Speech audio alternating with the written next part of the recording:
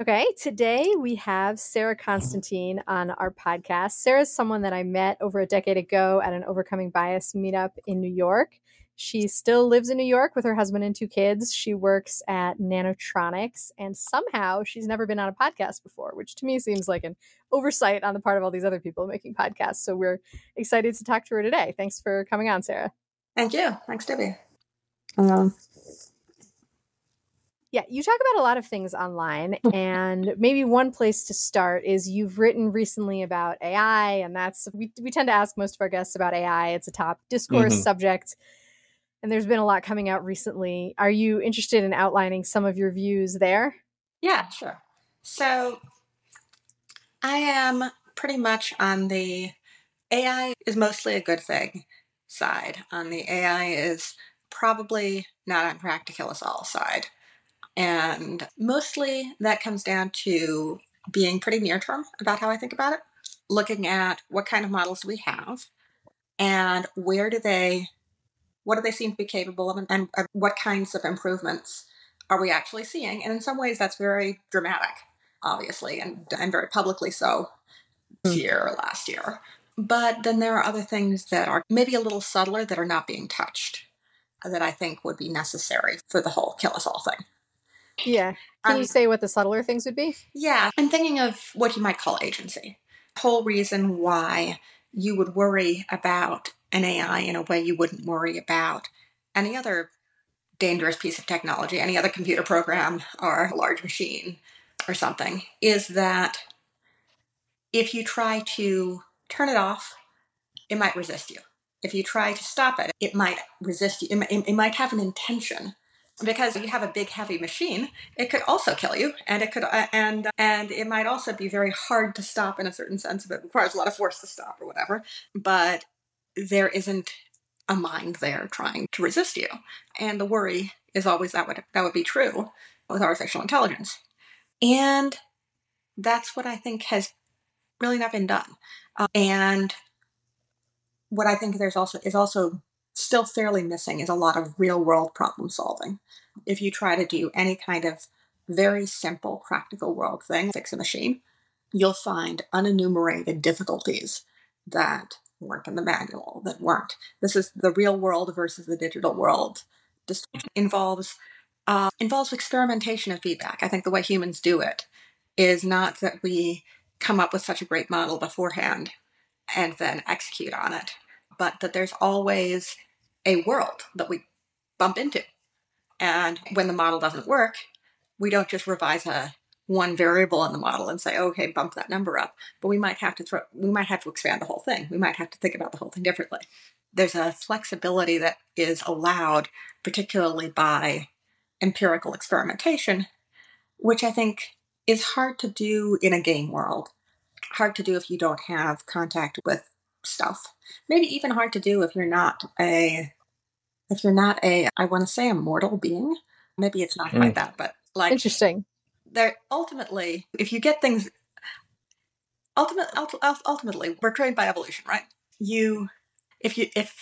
And we have evolved to have these things in our heads that can predict what happens before we do it, because instead of having evolution train our behaviors, we can do some of our training up here ourselves and have flexible behaviors, right?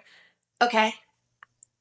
If you're too wrong up here, you will die, and your wrongness will be a little selected out of the gene pool. If you good heart some metric that actually isn't correlated with survival, there is a mechanism by which that goes away. And with in the world of a computer model, the mechanism by which a good-hearted theory, a wrong theory and a wrong reward model that doesn't correspond to reality, the way that goes away is that some human user says, I don't like this very much. I'm going to scrap this and change it. But that doesn't happen in training. That doesn't happen in your model architecture. That is out of model problems. Yeah, on that point, is it something like, you don't mean necessarily that in training, let's say in an RL environment or something like that there's certain behaviors aren't selected, but rather when you get out of that distribution, when you're in the real world, the AI doesn't have some way to actually select away behaviors. Yeah. Even you can get unintended consequences in RL. DeepMind had that whole selected a whole paper of selected examples of it was trained to do something and it cheats to win. Like with the thing that's supposed, there's a hand that's trying to grab, a claw that's trying to grab something, and then it's instead trying to make it look to the human observer like it's grabbing it without grabbing it, I think was one of these. Yeah. Stuff like that. Yeah. It's one of those things where, it happens. I'm actually uncertain how frequent is this really with RL systems? Did they cherry pick this or does this happen all the time? But even with nothing special RL systems that exist, clearly it's possible to get unintended consequences. That's what you said, not what you meant. And yet, if we're talking about really persistent in the world damage, not accidental damage, but like it meant to do it and it'll keep trying to do it even if you try to stop it, that tends to, I think, require coping with unanticipated problems and stuff that I would expect the peer simulation without a bunch of experimenting the way we do. We get years and years experimenting with the real world is probably going to limit this. This is basically saying where my priors come from. This is not an empirical thing or whatever, but this is like, why does it not seem realistic that the AI is going to solve hard nanotechnology and then make gray goo that takes over planet Earth? Solve nanotechnology is a science problem. It's a bunch of experiments. You have to run them. And things will go wrong. And maybe you can figure out a better way to run them faster than people do. But it's a domain where you're trying to take the world to a place that's never been before. And you're doing things that are very messy whenever in the real world anyone tries to do them. So this is where it starts to seem, no, we're not headed in that direction. We're headed towards some very interesting and destabilizing stuff. We're headed towards, apparently now you can come up with algorithms that have been included in the next version of the C language because they're more efficient. That we're just I saw that. Yeah, compiler optimization. This came from DeepMind, right? So like stuff that's out, definitely not what the past 50 years of AI have been capable of. This is like very new. We are not used to automating this stuff. Okay, so can I try to summarize maybe some of the things you said? Yeah. Okay, so one thing you're saying that I think probably a lot of people broadly agree on is that the current systems aren't very agentic, right? Yeah. And then another thing you're saying is that you're skeptical that the current architecture or something, like you're skeptical that agency in a real way is coming anytime soon. Yeah.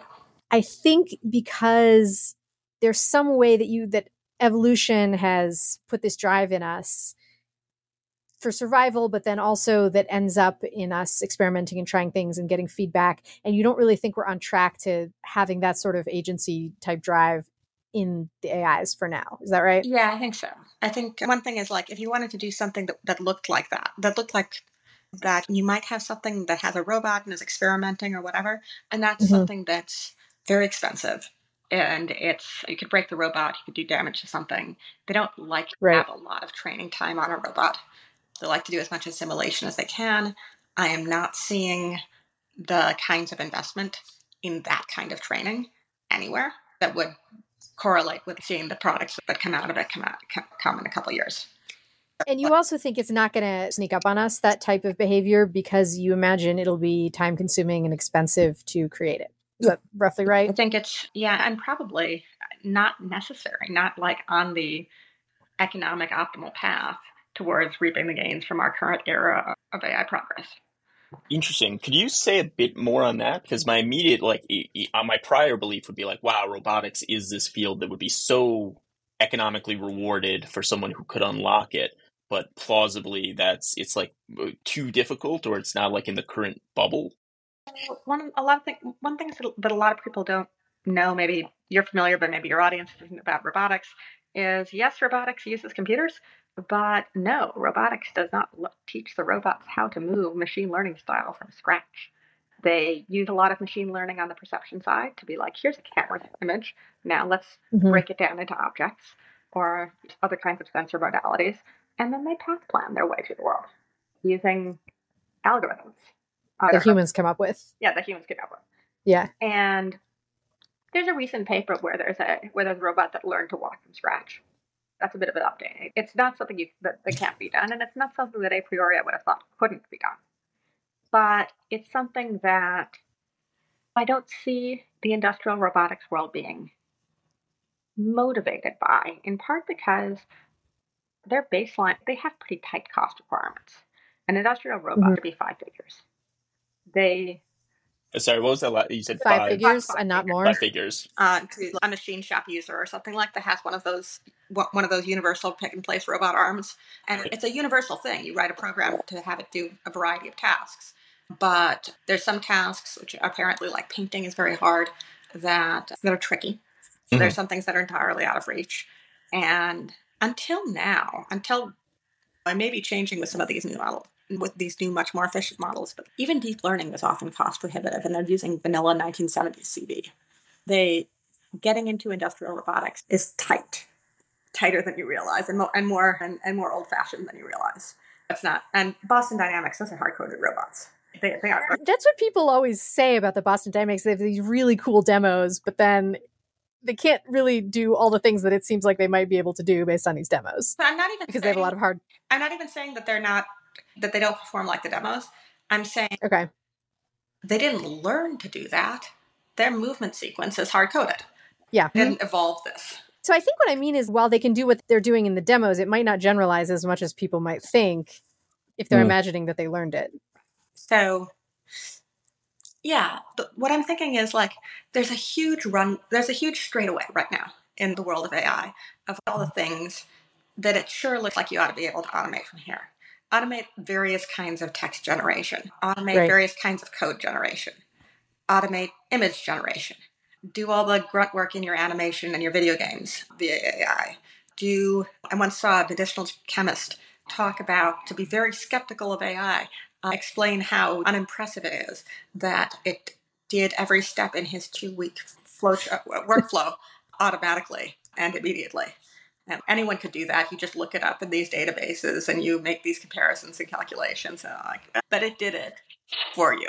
Right. And it's new, and it's, yeah. And to that point, if you're talking about the biotech world, okay, you can look at a bunch of chemical structures. You can see which ones, when you can make computational predictions of various kinds of behavior that are in the data sets, and you can interpolate between data points. You can rule out things that would, on computable heuristics, make bad drugs. Okay, cool. Now you still have to do experiments. We haven't gotten so good at predictions that the experiments are obviated. You have saved 2 weeks out of the medicinal chemist's life, which is a big academic deal. But when people say, and then the AI will make our medicines for us, it's like, not on this planet. No. So there's this, at least one clear choke point that prevents kind of total automation, which is the interface with the real world. That part is not looking like it's going to be automated anytime soon. Yeah, it gets hard. And that's actually where Nanotronics works. So this is not me doing acting as a spokesman for the company. Would love to hear more. Yeah, please tell us. Just invisible lawyers out there. I'm speaking for myself. But so Nanotronics is where I work. And we started out about 12 years ago and making inspection machines for the semiconductor business. So our founder, Matthew, is a physicist, and while he was an academic, came up with some clever ideas for basically doing more with less data computationally, microscopic images. And of course, in semiconductors, tiny defects can ruin a wafer, can ruin your device. So they care a lot about inspection. They inspect everything optically, microscopically. Some things are inspected at insanely tiny nanometer scales. But we can we can detect defects with image processing, machine learning, that typically you need a much more powerful machine, like a room-sized machine, to detect when they're going pixel by pixel of, is this pixel the wrong color? If you can detect patterns, you don't need quite so much hardware horsepower. You can do more. Interesting. We did this, and then we noticed over time, founders noticed over time, that what they were doing was not merely saying good, bad on the production line, or they were noticing, where are the defects, and what does that say about what things are going wrong in your process, and what should you do different next time? So the idea was to close the loop. And that's where our process control stuff came out of. We have AI process control.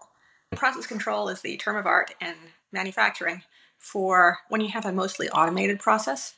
Think of like a chemical plant, prototypically. Things are flowing in and out of tubes. You've got machines and so on. You want to get the best quality, the best efficiency out of that. And there are a bunch of settings on things. And there are a bunch of computer-controlled trajectories of things are heating up and cooling down and spraying and going across lines and so on. And there's a lot of sensors. And what we're doing is taking all the sensors in, and we are developing a model of the entire process as it goes, and predicting its trajectory over time, noticing when things are not as we predict them, and saying, "Hey, it's getting weird," as a warning flag of maybe it's doing something it shouldn't. We're predicting KPIs, performance indicators, things like quality metrics or uptime or yield, which is the percent of what you make that is good enough to ship. And we're able to say, things look like they're about to get worse. And we're also able to say, hey, it looks like maybe you should nudge this in a different direction if you don't want your metrics to go in the wrong direction. So that's the story of what we're trying to do here. And it is right at that intersection of, we have models, but we're also trying to do something in the world of atoms. And that's good and bad. The good part is nobody else is trying to do it because it's a real schlep. Because you have weird, noisy data. You get, and because there's also less tolerance for mistakes in a situation where if you have the machine run your factory and it runs it wrong, you've got people in there who get hurt. It's not like it gives the wrong answer in a text box. The very mundane kind of AI risk of you don't want to make an oopsie whoopsie and make something explode is something we have to keep in mind. But where it gets interesting is that what we see a lot of is, while the world is full of people who have great theoretical models, the great physics models of how things are supposed to be, there's a lot of things where, no, they really don't. There's a lot of reactors where things are being heated up and having complex chemistry and turbulence, and your model of how it's supposed to be and what your sensors say it is are not the same. And where going machine learning style, we don't know how it's supposed to work, but give us enough data and we'll give you a shape of how it does work, is pretty fruitful. But yeah. And those machine learning models, would you say, I don't know if I can ask this correctly, but do you think they have real insight into mechanistically what's going on, or just some predictive power heuristically? So it depends on what you mean by they. We've been able to pick out not only things got weird, but here's a logical explanation for why. Because you can look into, like, sensors have labels. They have human interpretable labels usually. And you can look into, okay, these sensors went haywire all at once, and that's consistent with this kind of thing going wrong. That hypothesis generation, though, that's happening on the human side. It's not something where there's like models that you expect the machine learning model to have necessarily that are generating those explanations. So far, no. It is not at all hard to imagine how you could do something analogous to the mechanistic interpretability stuff that there have been papers about, where you can say, okay, which sensors are responsible for this? This signal going weird, that's easy. Or even try to do some kind of statistical proxy for causality. This thing seems to be upstream of these other things. Like, you can build in interpretability where the user or the person analyzing the data output has to do less and less over time. And I think And do you expect that to happen? Do you expect that to be pretty useful economically? Yes. Yeah, okay. Because the more you see of other people's manufacturing processes, the more you realize things going wrong is normal. Things going wrong is normal at household name companies. Catastrophic, how are we going to deal with this problem? Not to I can't tell tales out of school, but like, we hear about things where like, oh, they're famous. We all depend on their stuff. And things are going very wrong sometimes. Things go wrong there. Yeah. This matches my experience working in large big tech companies where we were always like, wow, everything feels held together by duct tape here. And I guess that must mean there's some fantastical company out there that maybe they're just really far more competent and it's like they have it all working and it's not blowing up, but we haven't found them yet. And it's not, I've also met a lot of really competent people. It's not really, oh, someone did some obviously stupid thing. A fair amount of crisis happens. And this makes sense for some views on AI, like just, I don't know, make the kind of obvious connection back. If the world is so often out of distribution, when there's so often these things blowing up, it's, AI can't, at least in the current stage, is too fragile to just start running wild. It's very, occasionally I see somebody who's not in manufacturing world or anything like that, be like, why doesn't it just work out of the box? Some Twitter commenter, TSMC buys all their machines from other companies, so why do they have such a high valuation? Don't they just unbox the machines and turn them on, and then the semiconductor devices come out? No, Right. that does not work. There's unfortunately more to it than that. Yeah, Alas. they get paid the big bucks because there is an art and a science to it. Yeah, I keep thinking there's an old post of John Salvatier's called "Reality Has a Surprising Amount of Detail," which keeps coming to mind when you're saying all these things. And that was about, I think, installing. Yeah, it was like some carpentry stuff, which I don't know is probably it's got to be simpler than industrial manufacturing, but even it has got to be simpler than industrial manufacturing, and it's still more complicated than you think if you haven't done it. Everything's more complicated than you think if you haven't done it, as I find every time I try to do a project at home. I'm like, I will carve a jack-o'-lantern for Halloween. That can't possibly go wrong. Yes. I've had that happen too. It's interesting that you're pointing out the way in which reality has so much more detail than we naively expect in our very simple models, because this is both, it feels like to me, an argument for like why AGI or powerful effects from AI might be less likely in the near term than certain proponents believe. At the same time, this is like a common feature of certain arguments from people more in the AI doom camp around the difficulty of controlling powerful AIs, where because reality has so much detail, you can't just specify, do the right thing. I'm curious if that factors into your views on this as well. Is it mostly like you're skeptical that we're like close to AI, but the AI control is still like a very difficult, hard problem, or something else? Okay. I'm 100% with that. AI control is hard. All of this. We'll just get the AIs to vote with each other, or we'll just get the AI to evaluate its own output and see if it's good or not. Or we'll ask the AI to give us a plan for alignment. We'll ask ChatGPT to give us a plan for alignment. No, you won't. That seems hard to you for similar reasons to why all the other things seem hard. Yeah, it seems even obviously harder. I'm like, I like ChatGPT. I use it. I've tried doing math with ChatGPT. ChatGPT is not good at math. Every couple of steps, it will give me like an obvious logic fail, which is not necessarily mean that it's not useful. It can be cool to have a little conversation partner / rubber duck that does make mistakes. If you expect that going in. But solve a unknown to humans problem with no. I'm not one of these people who thinks that machines inherently can't reason or something like that. I'm not Cyril. I probably lean towards anything that an organism's brain can do. You could, in principle, run on silicon. The functionalist position is pretty common among people we talk to. Yeah, so I guess two questions I have. One would be, what are some things that you think, do you want to make any predictions about what we will see in AI in the next few years? And then another one is something like, is there a point where if you saw that, you'd be like, okay, now I'm worried? So I haven't really come up with so I wrote a piece for Asterisk Mag that's coming out, the next one on AI. I tried to look into hardware stuff and memory wall stuff and Moore's Law stuff. So we're looking at 2027 is one consensus. End of Moore's Law can't actually make transistors smaller. And then there's a lot of work being done to evolve in other directions that will keep improving computer performance in other directions that have to do with stacking things higher. If you can't make them denser, you can put more layers, or things that have to do with going away from the transistor, from the standard transistor architecture altogether, and do other kinds of elements. And there's obviously purely algorithmic improvements in efficiency, so that you can get the same kind of performance out of better algorithms or special purpose hardware that's designed to do exactly this kind of AI or whatever.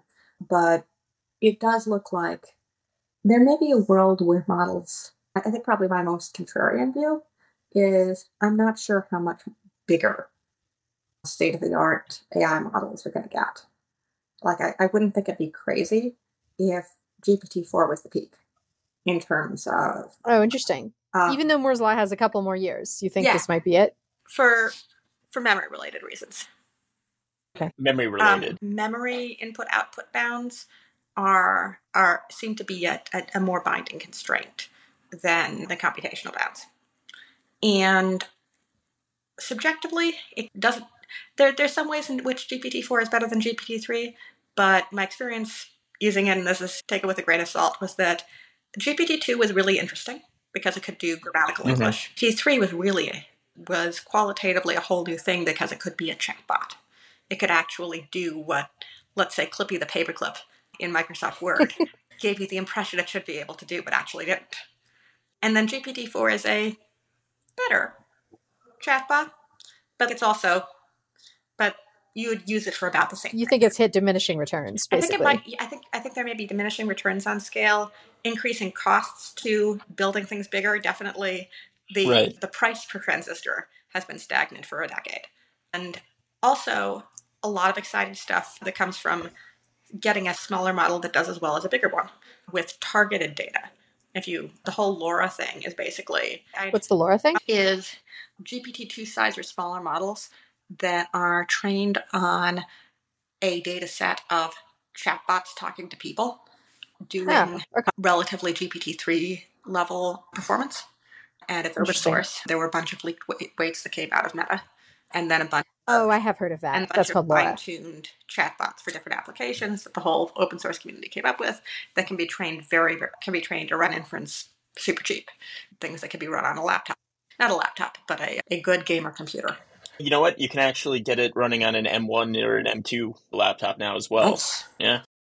On the memory input-output side, I didn't quite follow where that becomes a constraint. Is that mostly on the training side of things? It'll make it too expensive or too slow? For if you're trying to make a model as big as state-of-the-art models that takes 3 months just worth of memory inputs and outputs, you want to make the next iteration and you want it to be as big? How long are you going to wait between releases? How much time makes economic sense? And if you're thinking I have to release an upgrade in a time frame with a deadline, then memory time becomes a bottleneck in a tighter way than state-of-the-art compute.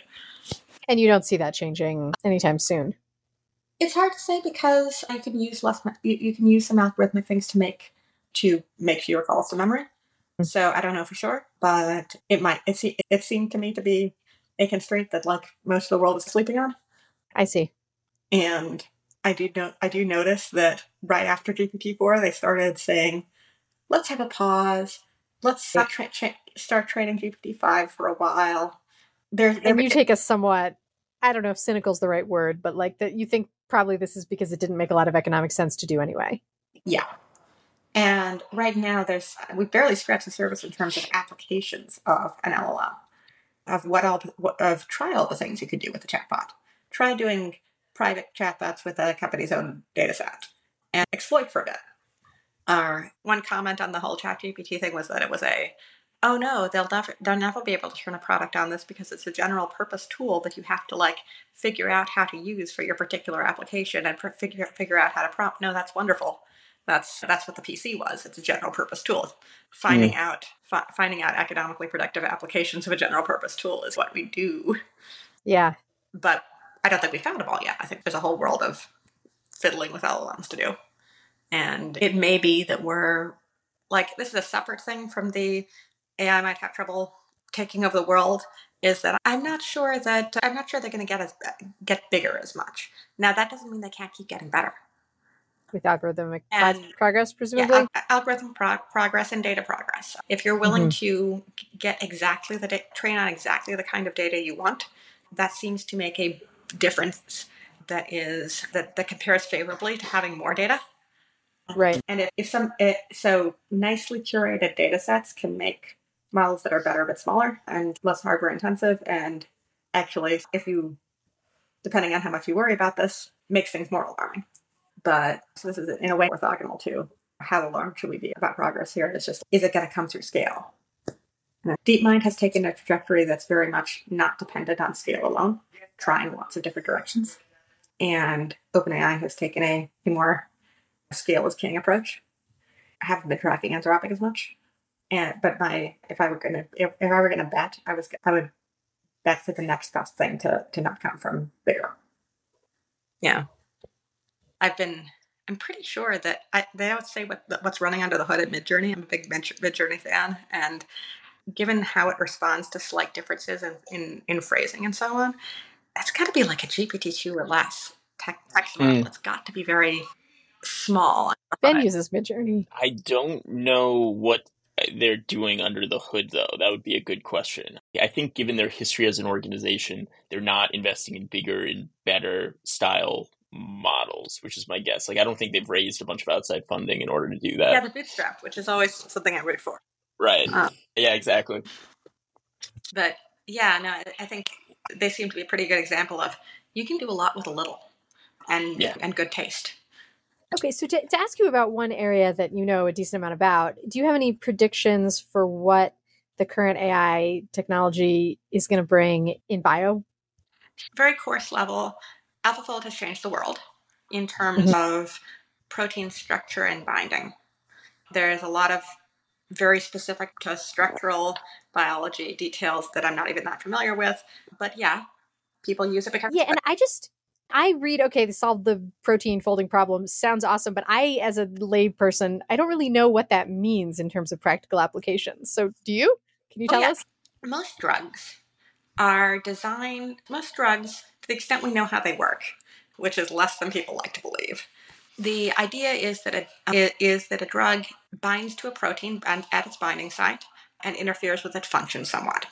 This is not everything, but this is a model for how things work. A tyrosine kinase inhibitor inhibits tyrosine kinase by binding to it, by binding and interfering with it. And so, if you can predict how a protein folds, you can predict its shape from its genetic sequence. If you know a protein's shape and you can get this by experimentation, by crystallography, that sort of thing. If you know a protein's shape and you have a diagram of a molecule, you know what the chemical composition of everything, the world of computational biochemistry would like to say, how does it bind and where? And does that cause a conformational change? And do we expect it to do a thing that we care about?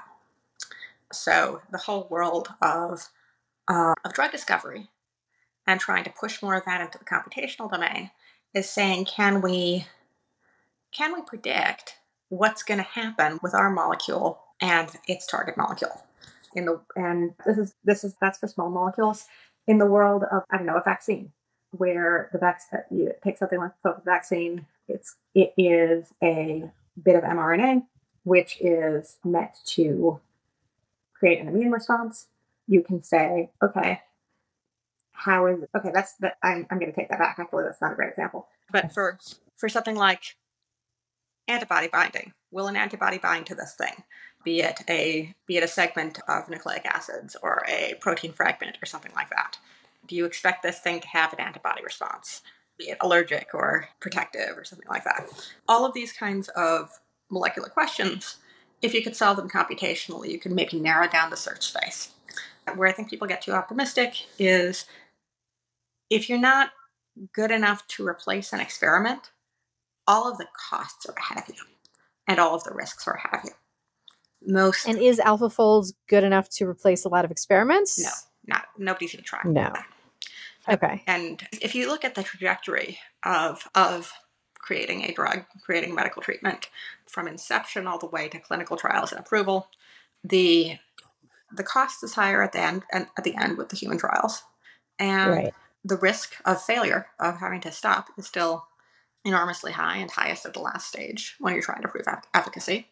Okay, so you're saying it definitely can't replace human trials. Could it replace early stage in vitro experiments? I think they're really not doing that. I think they really... Okay. It's not at the point where you would even skip here's a molecule in solution, here's my target, here's a protein, and here's my and here's my drug candidate, and how do they interact? You still have to try that and see how they do it. Okay. If anything, it makes that more likely to work. Right. It means that you're probably you may find something that's a good lead that has a higher chance of working when you do put it in an experiment faster. Okay. It means that there are like whole classes of things where our search isn't. We we think about searching through all the world, but that's not really how it works. What happens is there's a couple kinds of proteins in the body that are considered druggable. We know where to look.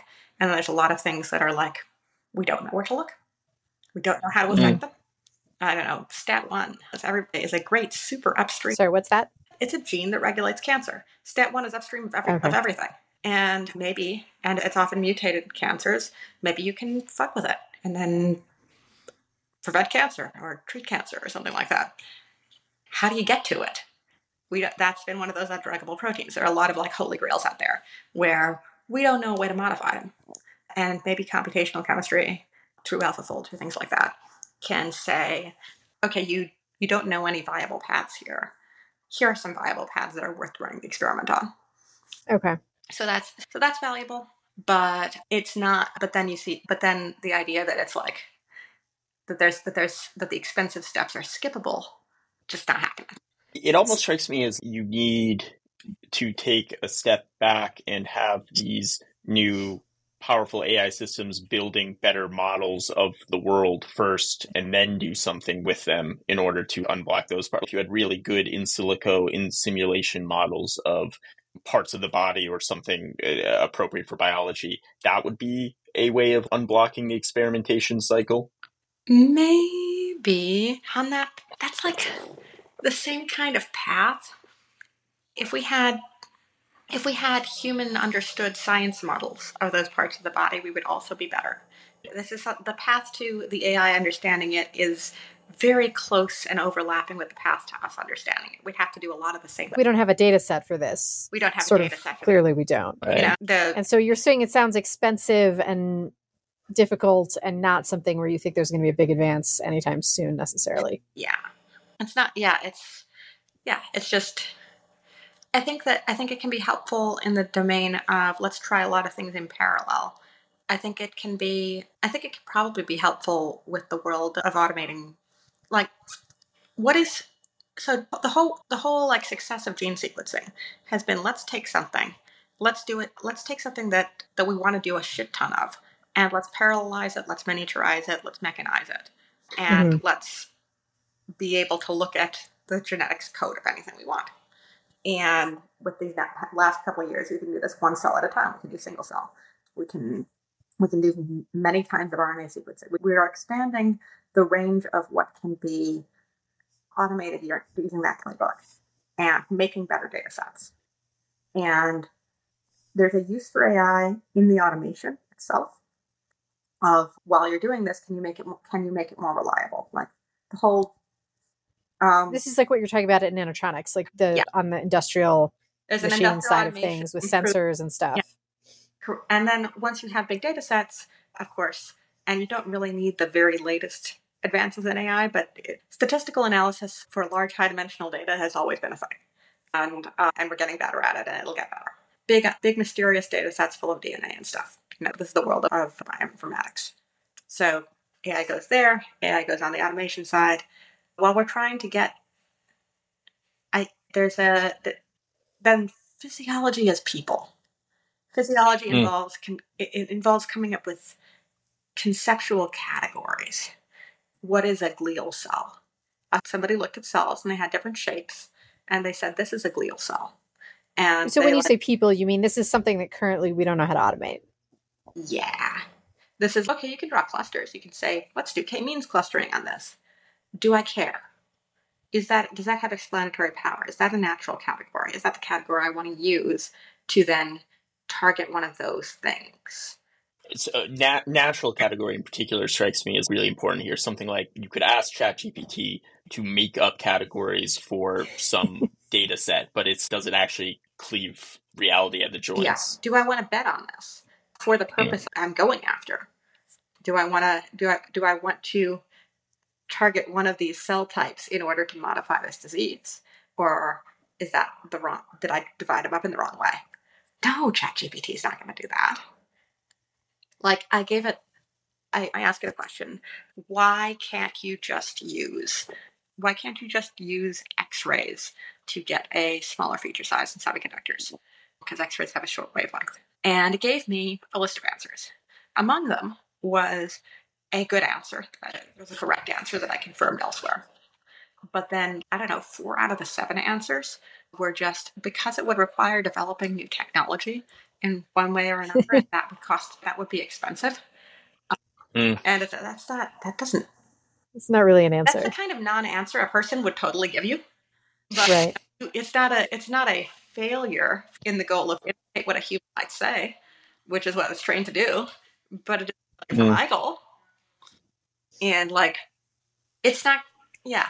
No, just because it can, I'm not sure you couldn't train under the right circumstances. If you could define the kind of thing you were trying to get and the thing you were trying to avoid, you could train something. I don't know, but certainly not current gen LLMs. Like, how would it know? You don't know. Right. You, the scientist, don't know you've got the cell types right. They change them. You're trying to use your best judgment, and you're keeping your goal in mind. So, And the goal in mind part, that reminds me of a post that you wrote recently on, you compared it to the characters in Succession about their goals versus wants and agency. yeah.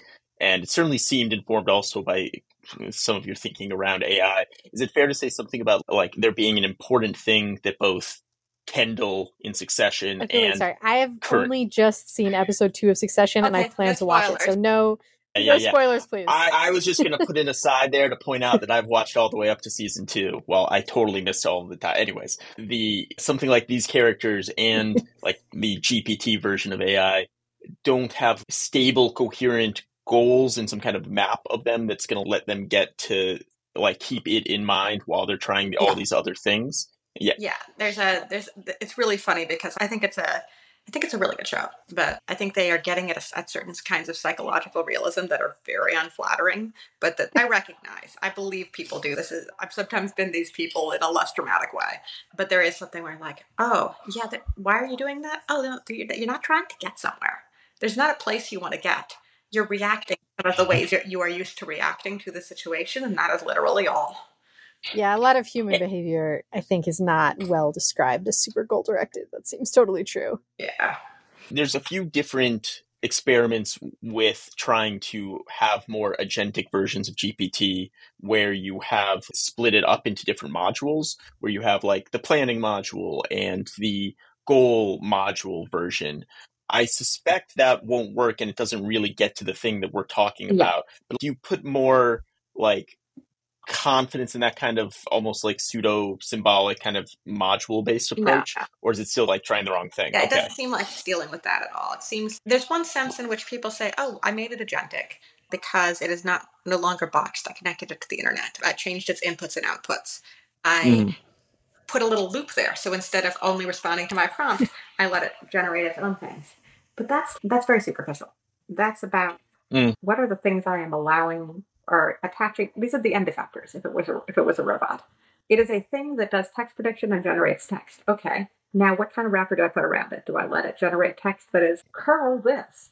Do I let it then download a file and scrape text off the internet? Do I allow it to generate the text run myself? Those are a bunch of little. Imagine if I had little things on each of my fingers that could do a different thing. I'm going to give it a couple extra things on its fingers. Okay, cool. And then that is going to allow it to persistently, flexibly pursue the same thing across contexts. It's just going to allow it to do things that the UI doesn't let you do in literal ChatGPT. But if you like trivially modify it, you can make it do. So this makes it like people talk about instrumental convergence in AI systems, right? Yeah. And I think what I'm hearing you say on the instrumental convergence point is like, okay, yeah, in principle, maybe a powerful enough model would achieve something like that, but we're not close. You don't think it's economically valuable, and you think scale isn't automatically going to get anything there. Does that seem roughly right? I'm sorry, but define for me again what you mean by instrumental convergence. Yeah, I think the idea is that it was sufficiently powerful enough system will be over-determined that it will develop goals, stay alive, and get resources and stuff like that. Okay. Sufficiently, there's where I'm going to be like, okay, I guess sufficiently powerful. Right. Sure, it's certainly good for anything. It is like logically a sub-goal of anything you could say that it will work better if you were alive to do it. Yes. But that doesn't mean that anything you plug in with that goal, like maybe sufficiently powerful, like that that doesn't. I think I agree with you. Yeah, that's where the Maybe disconnect is for this you. doesn't seem obvious. And I don't know that I'm fully doing justice to the instrumental convergence piece of this. Ben, feel free to. No, I think that's right. It's something like there are certain strategies that should show up in very different types of systems, I think seems right. Like something like, yeah, if it's almost always useful to get like power in order to like better accomplish your goals is something that people posit for like why AI would go a power seeking direction. And yeah, I think that seems logical. I think given something that has certain capacities, there's probably going to be, if you think about people who are very determined to seek goals will usually along the way need to make some money in a monetary society. They will generally need to have some allies, some people who do what they want. Like that kind of logic I think is valid. Yeah. But it's something that I think might actually be quite hard to get machines that have the necessary capabilities that this thing would fall out. Yeah. And I think I already asked you this, but I'm going to try asking one more time. Is there anything that if you saw that sort of behavior from AI systems, you'd be like, okay, this is more the thing that's on track to be more alarming to you personally? So I don't have a great on-off test. I think so. You ever read Warren's short story about it looks like you're trying to take over the world? I didn't. I Yeah, just the like Ben Clippy saying he one. did. Yeah, and I'll include a link in the show notes. Yeah. So I really like this because Warren is a great example of somebody who takes the X risk seriously and is also very grounded in the details of the field. And so his story starts with a bunch of things happening that are not too hard to imagine happening with some powerful meta learning model today. And then at some point, like I think there's a very clear point where it develops an idea that has an inside and an outside. It knows that it is a that it is a computer program running on a computer, and that it will need more compute if it wants to survive. And he doesn't pay that much attention to that step, but that's the magic step for me. And then all the things that happen afterwards are things that, if you imagine something that knows it needs compute to do its thing, and that it is a computer program, and that it lives on a substrate, Yeah. then everything subsequent to that is something that like would be very natural to do. But how do you get to that point where you know you want to do it? Like you can imagine, I think after the quote unquote self-awareness point, the intermediate steps in that story, many of them would be concerning. I can imagine worlds in which, if there were certain like exploits that accidentally got a machine more compute, they wouldn't necessarily mean that it did them quote unquote on purpose. It could be an evolutionary process of you're running a bunch of things and then one of them did this and it got better results or something like that. But yeah, anything that is taking up more compute than you expect and it's not traceable to a human bug is something that I would consider a little bit of an alarm, because I think I buy the instrumental convergence story of one of the very first things that almost any program that had this property would have is it would like computing power because it is a program. Yeah. So something that seems to be, if you're pretty much sure that it is not like a bug somebody introduced, and those can be hard to find, but like it's systematically grabbing at resources and stuff beyond what you thought was in the sandbox it was supposed to be in. If it has some sort of self-awareness, situational awareness, and some sort of stable drive to do things, then that's a different category for you. It's interesting that there's an overlap between stuff that Mary was talking about at the end and stuff that people who hate Mary's guts talk about that have to do with awareness with a model that there is a world in which oneself is a part of which oneself is a. This is something that like Benji Falstein was talking about, and this is the stuff that like the embedded computing people and Venkat Rao and all of these AI skeptic takes are coming from, and they're both talking about the same thing. They're talking about the fact that you cannot be a scientist. You cannot derive things like maybe I should do experiments to the world unless you believe that the world is made out of matter and you're made out of matter. And by arranging the matter in various ways such that it changes you, you can learn something. Like you couldn't have made a computer to think for you. You didn't already know that stuff can think, or that there's a relationship between stuff and thinking, and that you are stuff. And more seriously, you can't, if you're not going to realize you don't want an anvil to drop on your head, and in particular that you don't want to be mistaken about the fact about whether or not an anvil is going to drop on your head. You're not going to have the don't. I think people, you may have even said this, Vivi, a long time ago, that there's something about people's motivational wiring where they don't, about some things they don't want to be fooled. But some things people are free to self-deceive. But there is a don't fool me. I am going to try to get out of these good heart traps. I'm not going to remain motivated by things that are that are not the thing that I'm intended to, that is actually good for me. That kind of thing. Have you said something? Yeah, no, I think that's right. I think there's some parts of human motivation that tend to be more grounded in that way. Yeah. And I think the intent to keep trying to correct your model so you don't get fooled on something. If my perception is not reality, let me change my perception.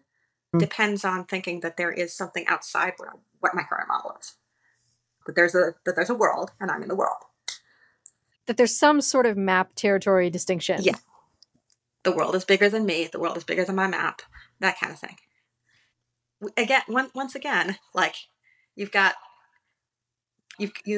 very spiritual, mystical people trying to say this, and you've got very people trying to say this, and it's really the same thing.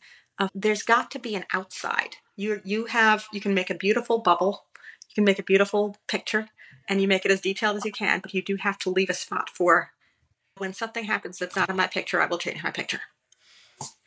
Yeah. And I don't, yeah. And I think that's also what you need to take over the world. You have a famous essay called EA Has a Lying Problem.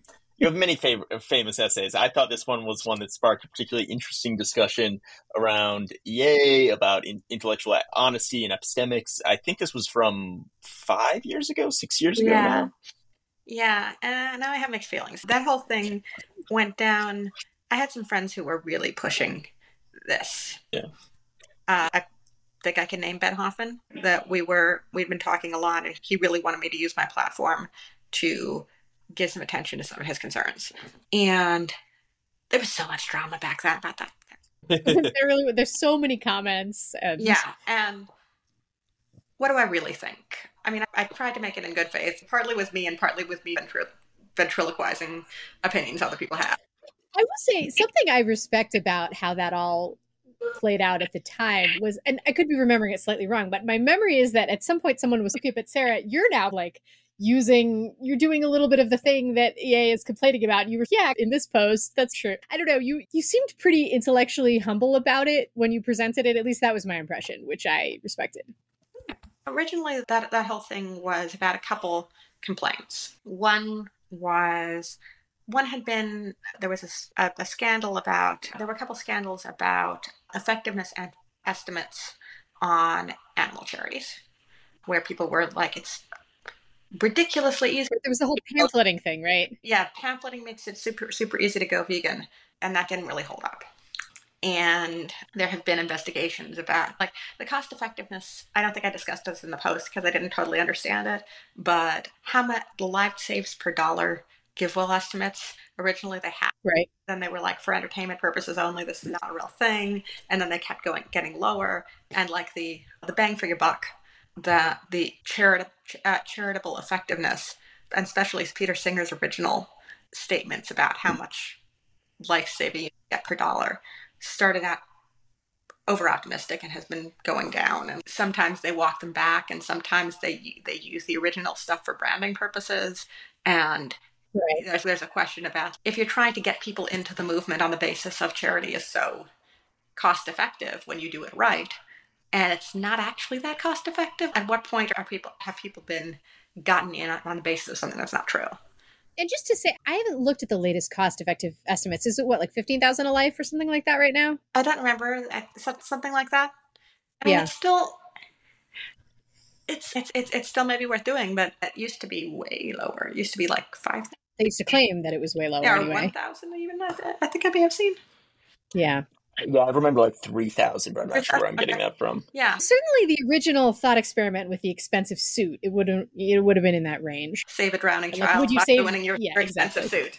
Yeah, and it looks like you can't really save a drowning child for the price of most people's idea of an expensive suit. And then there had been a whole thing about, should people be pushed to take the giving pledge?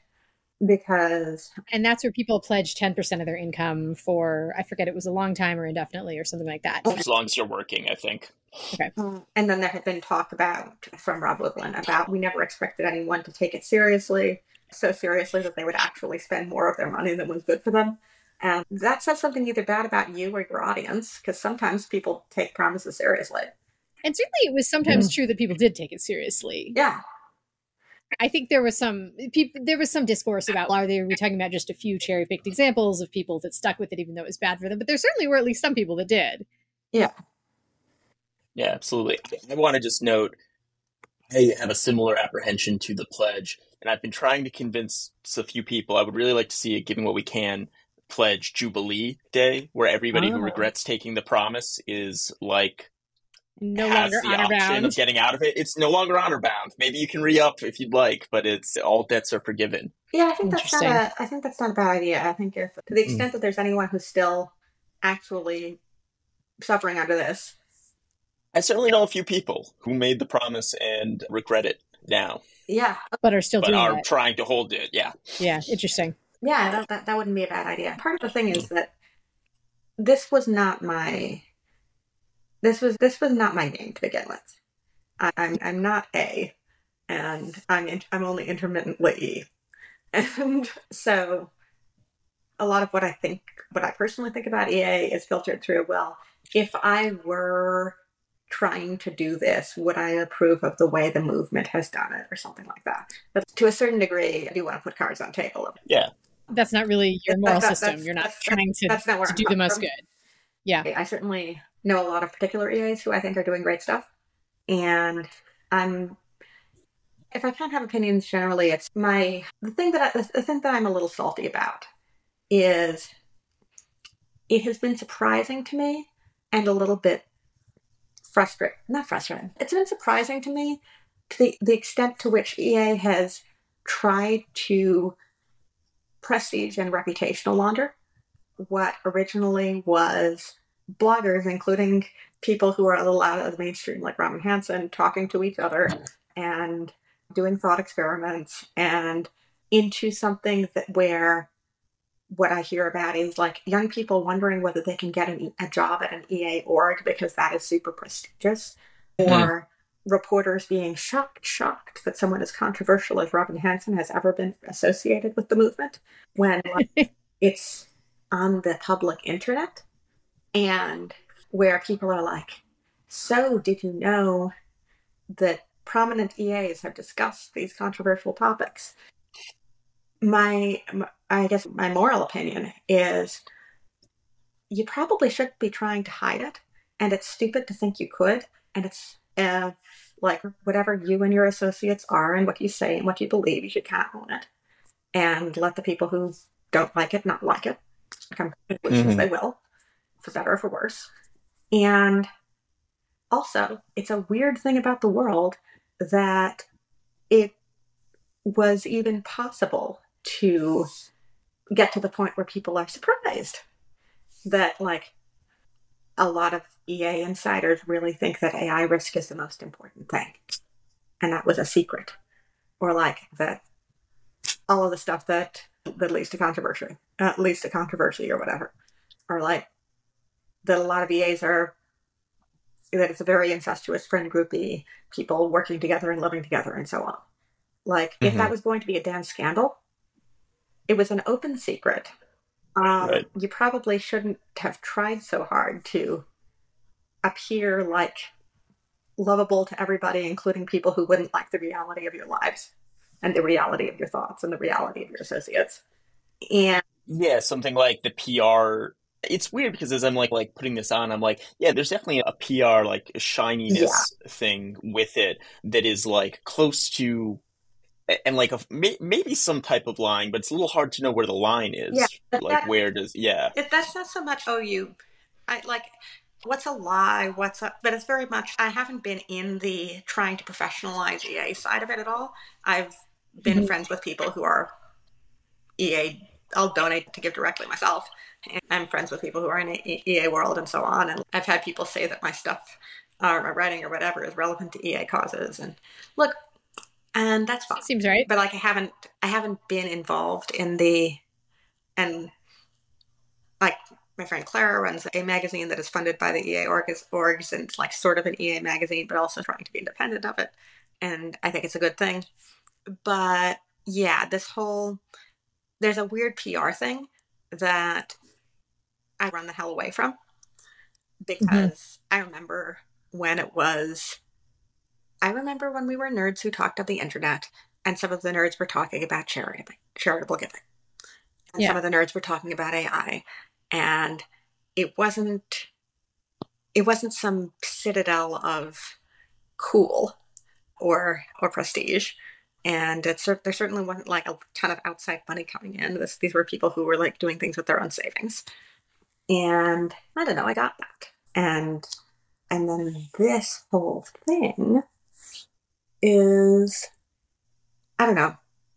I feel like if that which can be destroyed by public scrutiny probably should be at the very least kept secret more efficiently. But I don't know. And then there's the whole SBF thing, where I never knew Right. SBF. I don't know how much of it could have been told ahead of time by knowing his character or whatnot. It certainly brought a lot of negative scrutiny. I certainly don't think anyone who is a crypto rich guy should be assumed to be a fraudster or anything like that. But like, it definitely does seem like if you're, yeah, it definitely seems like there was some kind of bubble optimizing for like acquiring something from outside, and now it feels people are aware that can't go on indefinitely. That's probably healthy. Okay. There's more narrow concerns you had about like the cost effectiveness of saving a life numbers, but it's your broader thing is more like you're not really a fan of the more professionalized, more prestige optimized type of movements Yeah, in general. And now EA is more like that than it used to be, and you're not really a fan of that part. yeah. Like, I had probably less, like, they wind up funding some things that I think are good. They did a lot of cool pandemic stuff. Althea Bio was really cool. It's not that the ecosystem is a thing. It's like the parts where it's literally just to coordinate the people, to move the money, to get the money to go in, to get the student orgs, to get the people placed in the high places. It's just, really, did somebody actually want to do that? Somebody spent their time Mm. doing that? Really? Okay. This maybe takes us back to the power seeking as instrumental strategy. Yeah, no, I get it intellectually, but like, at some point, shouldn't someone's heart say, I don't want to? I don't know. And a lot of people's did. And some people's were like, no, this is the thing to do, evidently. Yeah. Are there any movements or kind of like nascent ones you've seen maybe just like happening on the internet that you think have the same kind of intellectual generativity of the earlier EA scenes? Is there anything that you're like, oh, okay, this is where I'd bet on? So I do kind of keep my eye out for that, but I haven't. Maybe I'm not looking in the right places. I haven't seen like a totally disjoint scene that's Mm, not a lot of the same people or people who are adjacent to the same people or whatever, and right. not an academic discipline. People are creative because they are in a field, but that's different than something that just came out from this group of people talking to each other just now. So Finding uncorrelated I haven't ideas seen is something really hard. Yeah. that's a competitor. Have you? Is there something that they think is? I thought for a little while, and now maybe this is a spicy take. I thought progress studies was going to be a sister movement to EA and had some of the same qualities. But I now, like over the past year, am like a little less optimistic about it. Maybe I just haven't seen it as much on Twitter. Maybe people are actually out doing things in the world and are just like not tweeting as much. Maybe it's a good sign. But I remember being like, oh, I should bet on progress studies. And now I'm like, just, yeah, maybe not. I actually like progress studies. I hadn't even thought of them because, Yeah. once again, it is adjacent. It does have some of the same. Totally. But I like it. What it seems to me is small. Yeah. And what it seems to me is, so I like when people like Jason Crawford are doing, or Anton Howe are doing history of Yep. technology, history of engineering stuff, and try to popularize some stuff, and that seems cool. And then I'm cautiously optimistic about a little bit of, let's have policy that doesn't suck. Yeah, I was curious because you've written on I did abundance agenda. I did a whole Yeah. manifesto thing, and then I tapped Yeah. out because I don't have the energy to keep doing policy. But I haven't super been tracking it. I've seen people, for all the people who really don't like the Jones Act, nothing has been budging on that. So federal, our friend Zvi, Yeah. he dipped his toe in policy, and that's part of why I was excited for a minute. But he thought that was going to be some kind of a national level think tank thing, and then not so much.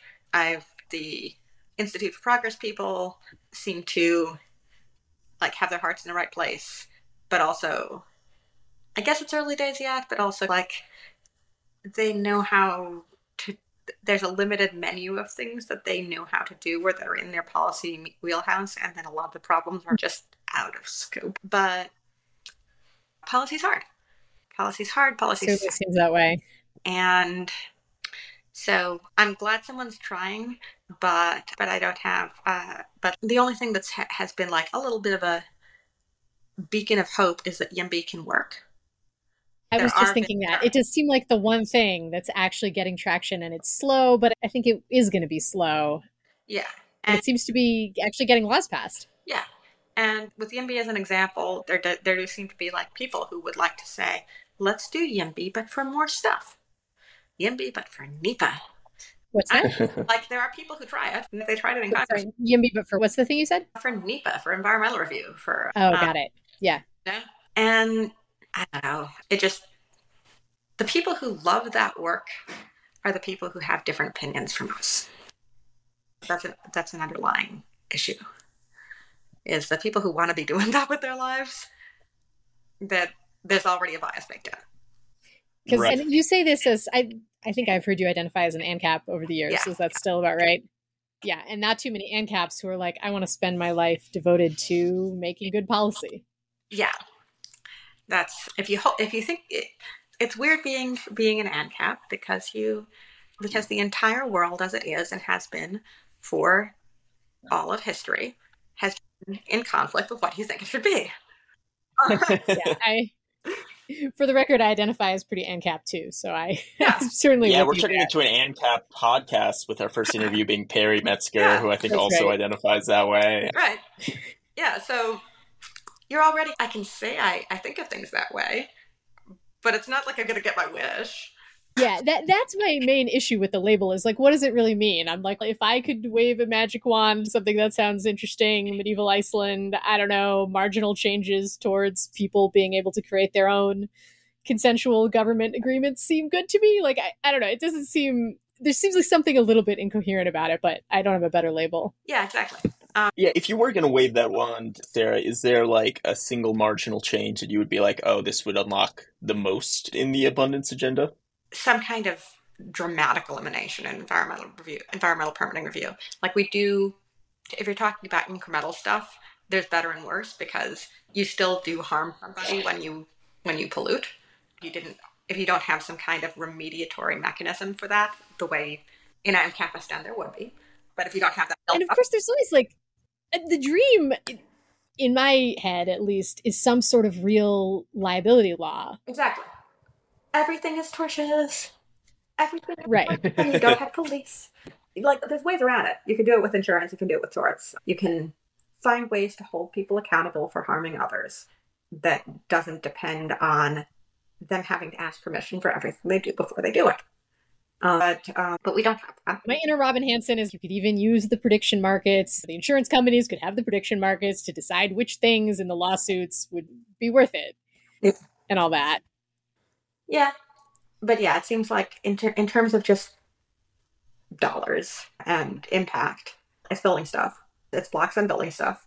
There's in the biomedical space. There's an easy answer. It's repeal Pfeffer-Harris. What's that? It was only in the 1960s that drugs had to show efficacy as well as safety to pass Oh, FDA right. review. Yeah, this was Jim O'Neill's platform when he was, I don't know, it was at least in the news that he might be actually get to run the FDA. That would have been great. Yeah, totally. Yeah, so close. Yeah. Like, so I guess I waver between, and I don't know that much about it, between, oh, so close, and but maybe the more, I don't know, defeatist part of me is no, but it's because he had the right idea, according to me, that of course it wasn't going to ever work. But then sometimes good things do happen. And he still couldn't get things quite the way they should. He still got fired. For pushing too much in the right direction, perhaps. I don't know. But yeah. If I could, it would probably go wrong in a million ways, but if I got to make one change, it would be the housing thing, and specifically what if, and feel free to poke holes in this, the Supreme Court could come up with a decision that's, no, obviously all of this local housing stuff is an unconstitutional interfering with interstate commerce, which I think it totally is, by the way. What if they could say that? I don't think it's realistic, but that's my one, if I get to pick something. Yeah, I don't understand how interstate commerce has been interpreted in the law to know this is a legal argument. Well, but I think it's not, it doesn't seem like it's always super principled, because certainly they have said that somebody, famously, I forget the decision, that somebody growing a medicinal pot plant for their own personal use and not selling it is interstate commerce, because, I mean, it's true, of course, it interacts with supply and demand, et cetera, whatever. But like the prices, yeah. Yeah. But that somehow is interstate commerce, but like all of these local housing things that make it hard for people to move and get jobs and all of that somehow isn't. I don't know. That's why I think it's not more strained than existing constitutional logic, which doesn't mean it's realistic. No, I see the thing here. It's your own problem. Yeah.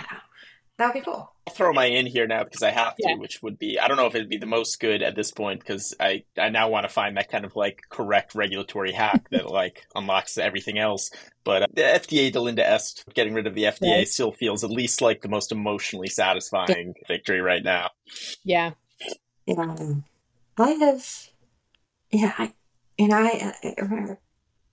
probably the thing I've cared about for the longest. I think I was like, FDA. Yeah, or even the AMA. I'm Dr. Short. I thought the AMA was a problem. I was like in high school and making up fanfic about rogue doctors and stuff. Nice. Not fanfic, but like idfic, let's say. Okay, so I also adjacent to this, because we're talking about the ANCAP stuff, which is, I would assume for you, partly a moral position, not just like a practical one. And we often on this podcast to ask people about their moral systems and how that works. And when we were talking about what to ask you, a couple things in mind there. One was, Ben, you pulled up one of Sarah's old Less Wrong posts about the player versus character thing. So there's a question about how that relates to your moral system. And also, I don't know how to quite put this in words, I'm sure, but like, you also seem, more than most people that I engage with, to be protective of people like human frailty, negative emotions, that sort of thing. And I don't know, those are just some potential starting points, but I'm interested in your moral system and how you relate to it potentially with some of those things in mind. Yeah. So a lot of things are in flux, to be totally honest. I feel like I'm still figuring out morality, but also to some extent you can't put it off till tomorrow all the time because you have to live. Definitely at the super concrete level, or the semi-concrete level where like the ANCAP stuff lives. Standard stuff like people have rights, don't violate their rights. Who someone is should not matter to what you are allowed to like boundaries you shouldn't cross. That kind of thing is pretty stable. And I'm more or less, I generally think of things in an egoist way. I generally think that it makes sense to start with, who are you? Start with, I am me. Here is what I want. Here is the world I think I find myself in. Mm-hmm. And that probably all the stuff about the way you want to treat other people can fall out of that. All the truly valid stuff about how to treat other people. I have certainly found through life experience that when I have had to update in favor of I need to treat people differently, and it's a real thing, not just an imitative, go with the flow social thing or believe it because you were told it thing, but oh, really? No, I have to do this differently. It's because actually it is in my best interest. Actually, there's a Right. very straightforward mechanism by which if you mistreat people, it is not in your interest. And that is because people notice when you mistreat them and have reactions to it. And they notice when you have been mistreating other people and they have reactions to it. And like you yeah, okay, but what if I just hit it really well? And what if I like counteracted all the reactions hypothetical? Yeah, you could just change your behavior. That might like the calculation doesn't necessarily come out in favor of be a really clever bad guy. It might just be Yeah, which actually a bit of a tangent maybe, but I'm curious. This, of course, comes up in a different form in the AI discussion a lot, right? Oh. Which is something like, because often people will make the argument like, look, the AI isn't going to fundamentally care about being nice or about people, and it won't, because it will be probably, and I'm always afraid I'm not totally doing justice to these things, but insofar as it is so much more powerful than the humans around it, then the instrumental reasons to be nice to people, like the egoist reasons, won't apply. I'm curious if you want to weigh in on that, since you're putting it in those terms for people. That's something where I'm not so sure. My intuition had very much been that that wouldn't apply to an AI, that it wouldn't be nice instrumentally. But that's partly because for the longest time, I never seen anybody question that part of the argument. There was a lot of doubt in my mind always was about like, could he be a strong AI? And there was discussion on less wrong for the longest time in overcoming bias before of could we do something to make sure the AI didn't want to destroy us? And why is that hard? And Elias is talking about that. But somebody arguing with why would it even want to disassemble us for reasons that weren't essentially hope or wish fulfillment or something like that? Mm-hmm. Yeah, it's not been explored enough, so maybe there's more to it than I initially expected. Okay. But I had certainly come in thinking, look at us, look at the other animals on Earth. We cause extinctions. Right. We don't have trade with alien beings that are even not as alien to us, that share some genetic commonality with us. I don't know. And we certainly sometimes drive other groups of people. Some groups of people drive other groups of people to extinction. So totally. I don't know. But so I don't quite know how these things shake out. When I think about you're more saying like in the context of your life, it seems like actually egoist reasons. Yeah. So yeah, the way I think about it is people had a lot of choice about how they frame things. People can frame things as, look at me, I am so contented. I have all my shit figured out. Look at my enemies, cope and seethe. And you know what? I'm willing to bet sometimes you cope and seethe. Right. I know I do. And I can't really speak for other people. So there's a tendency to go in a confessional direction, which sometimes gives people the wrong idea, but I see it as leading by example. I definitely know what I did. And if I talk about what's the range of things I go through, I'm taking responsibility for it. I'm not making it about the fact that somebody else in particular did something particularly terrible or whatever. But yeah, sometimes I'm going to cope and seethe. Sometimes something is going to bug me.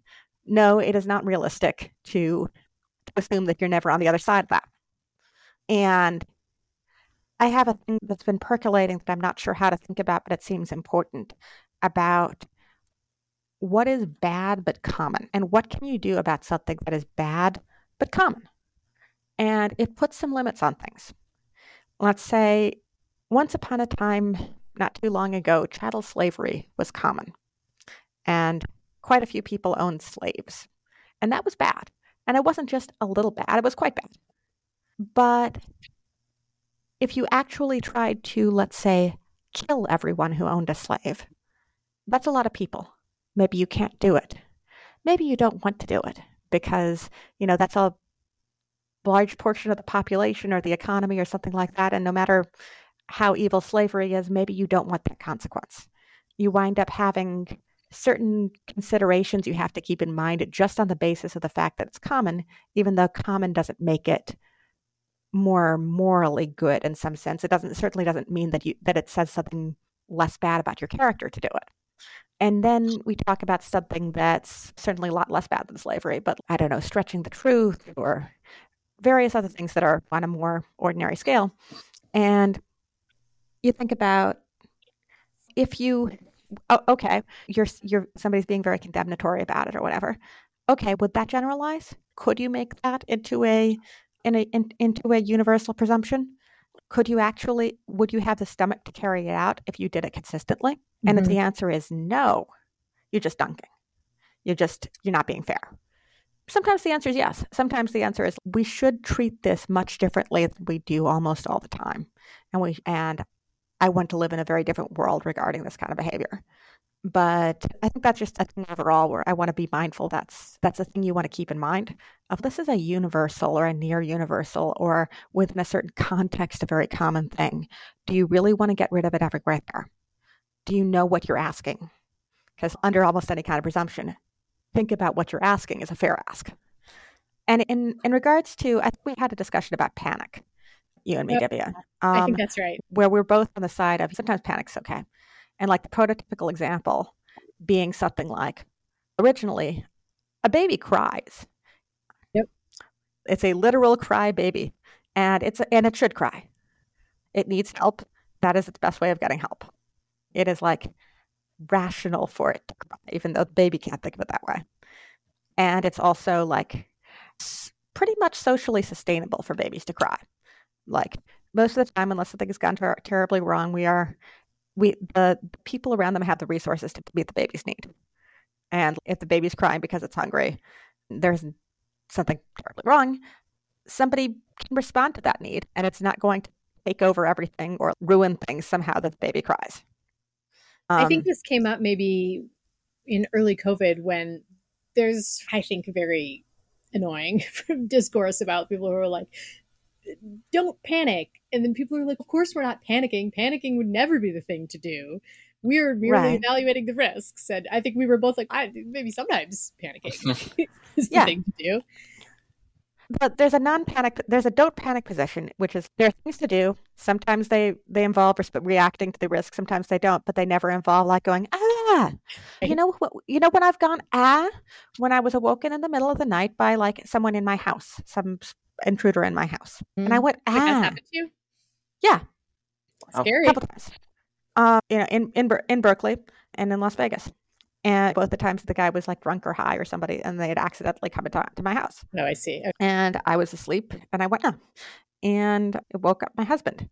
And it was helpful to have him awake in that situation. Yeah. And that's fine. That seems to be the system, the subconscious system functioning as expected, as it should. Now, sometimes I wake up with a start for other reasons, and I go, because did I oversleep? Am I late for something? And I wish I didn't have the impulse to panic. But there are behaviors there are emotional behaviors whose purpose is to enlist help. And there are times when it seems right and proper for people to behave in a way that is intended to enlist help because they can get help that way. And like the overall system can sustain them seeking help in that way. And that's fine. And then we complain about people who seek more help than is really sustainable, or who seek help in a way that isn't going to get them helped, and there are failure modes. Totally. But there is a seeking help thing that's fine, and this never panic thing doesn't work really. And I think it's like more of an over update on something that's sometimes true that they say is always true, or maybe like in their situation they have learned that they can't go looking for help. I mean, but that doesn't mean that nobody can. It certainly seems at least partly gendered, I imagine, people's takes on this, because when I imagine being a man and panicking in public, I imagine people being less sympathetic than if I do it as a... Yeah, that's probably true. That said, I think there are more male-coded ways to panic, and it's complicated and all of that. But yeah, I was trying to think if there are ways where I've seen panicking work for men, but there probably are. Probably, I mean, like a louder kind. In some sense, I feel like it tends to be more acceptable when tinged with anger, maybe. Or I think and I do think they're less likely to do it than women, probably, but I think it often works for a man who is having a medical emergency in public to panic. I think people will help with that sort of thing typically. Yeah. Yeah. Yeah. No, that's literally true. Help, I can't breathe. Yeah. That makes sense. Still works, yeah. Yeah. And like, I think even in the COVID thing, there was a period where people were like, it seemed like the thing to do was to try to become an all of a sudden. And I did become a know-it-all about like very narrow stuff because that seemed like a good idea. But not everyone is always a know-it-all. Sometimes like being a bit lost or whatever is an honest and real and productive reaction. And trying to jump to the end and be a know-it-all is like not good. Yeah, and I think this loops back to what you were saying earlier about prestige seeking and polish is not really your thing because you think it is people being more authentic is basically better for spreading information, which is better for the right things happening. Yeah. Yeah. Now, I like shiny stuff as much as the next guy, but ultimately I just keep thinking when people are misinformed, and when people are misinformed, things get worse.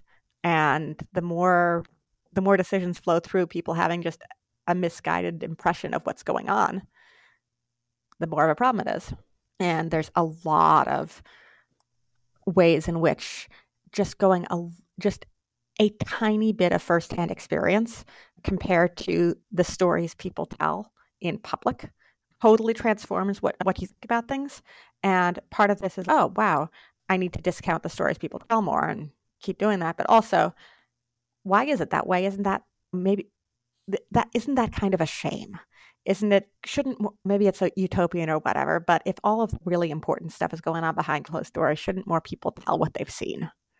Yeah. Maybe after they've retired, but somehow when they can.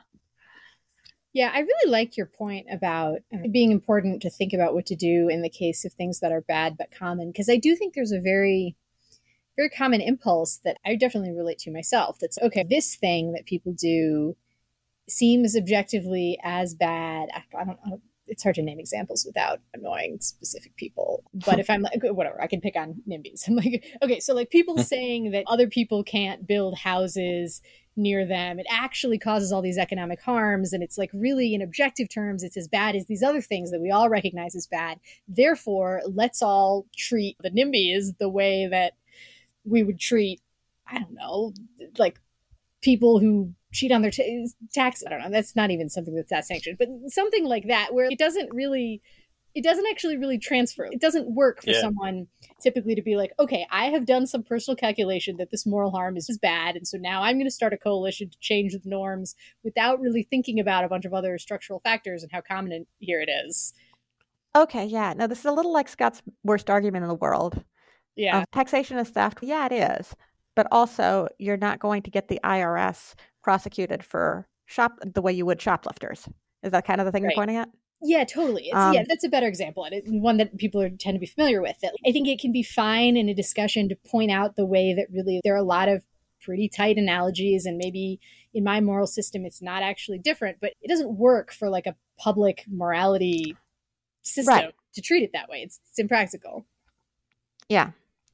This actually ties into a question I had, Sarah, from something you had mentioned before, and the part that ties is the public morality bit, which is you were mentioning like the virtues of like good behavior from a consequentialist frame. It's interesting and makes sense and resonates with me, but also does this then depend, or should it like push more towards like setting up environments and cultures or like societies that tend to punish defectors? Like, where does this impact your views on what the kind of like a space in the public square for morality and sanction is?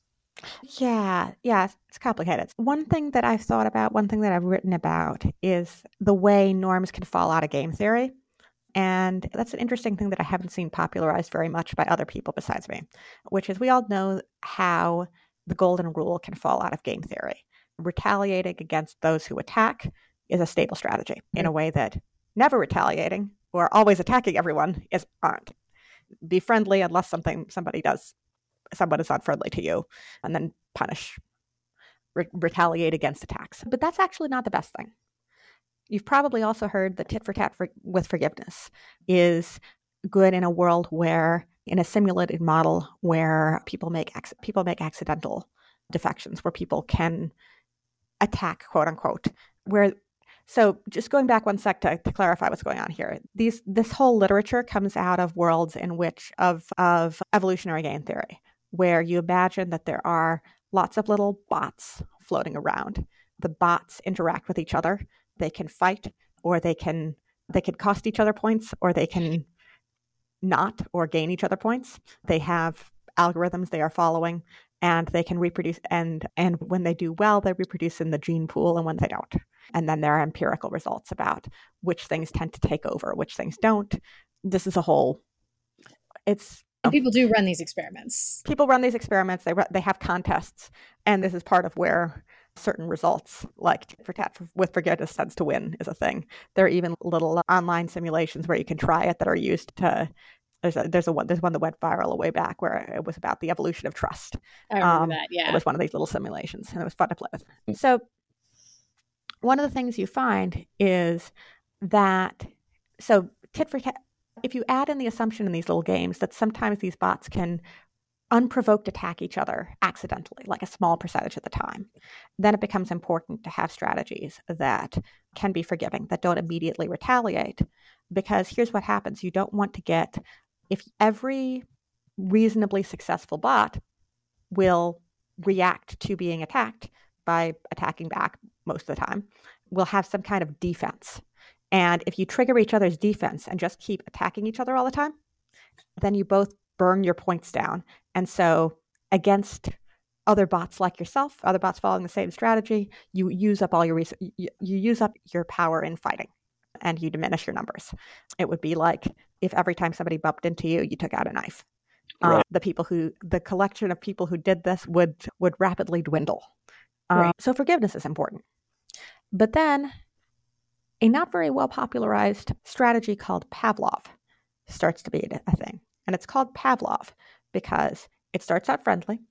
If it accidentally defects or attacks and no retaliation is present, if it accidentally meets a pushover, it keeps pushing until it meets opposition. And then when it meets opposition, it backs off. So two Pavlovs with each other can forgive accidents, and they're not pushovers, so they don't wind up getting creamed.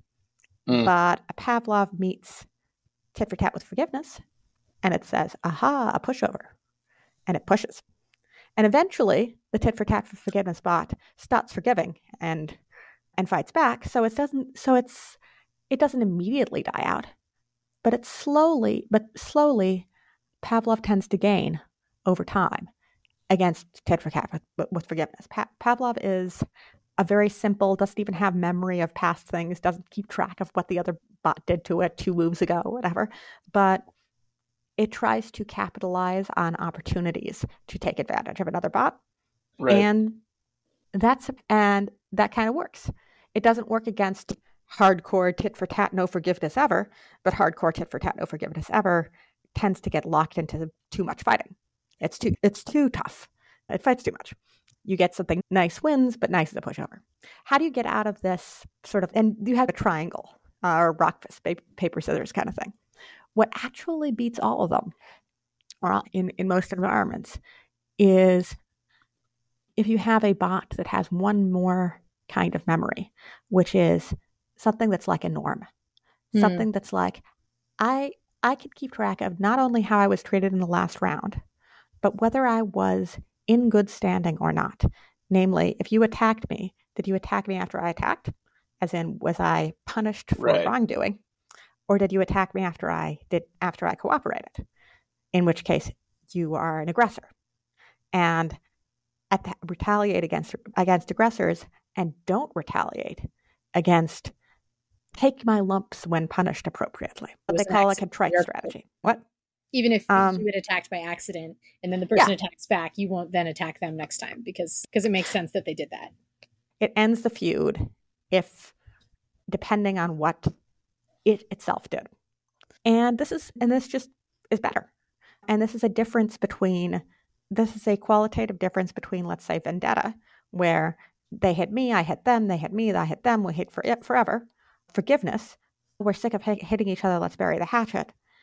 And a primitive non-state version of law where you don't necessarily, there is no central bot that is different from any of the other bots, but they do it. So this is an This is anarchist what David system. Freeman calls feud law. This is feud law. They do keep track of what happened. They don't have a king. There is no king bot, but they do keep track of what happened, and they do treat a retaliation against an offense as different than an offense. And that gives you an actual sort of empirical justification for why you would need a norm, as opposed to merely having a preference or merely doing something like tit for tat or retaliating against stuff. Like there's an actual value add to having a distinction between the line that you between this side, between the right and the wrong side of the line. I don't know. This was partly in response to, Ben, you asking about how to deal with integrity violations in society, right? Yeah. Mm-hmm. Does that tell me how to deal with a particular person, a particular like real world integrity violation? Not so much, because there's a lot of stuff where I do find myself in the world without a norm. I know what you did. I can think of things that would be better than it. I can think of things that would be worse than it. I'm not sure what you did warrants as a response. Right. There's a lot of cases where I don't know that. And where people argue about that, and that's like, and it's become harder because I think it does feel like the world has become more fragmented and different people are living by different norms and moving between communities a lot and code switching between different communities. And so is what you did bad by what standard? There's more people aware that different worlds are going to have different standards, I think. I think it was easier to just assume, just be normal. What's normal now? I don't know. That seems right. Like we live in a pretty multicultural society. We live, yeah. And not just on traditional demographic totally, right. grounds. Like it could mean, I don't know, that if I'm hanging out with the hippies, it's different than I'm in a business context. It's different from if I'm hanging out with a bunch of homeschool moms. Yeah. And is this kind of a claim? Is this a lie? Is it fraud? Is it exaggeration? Is it putting your best foot forward?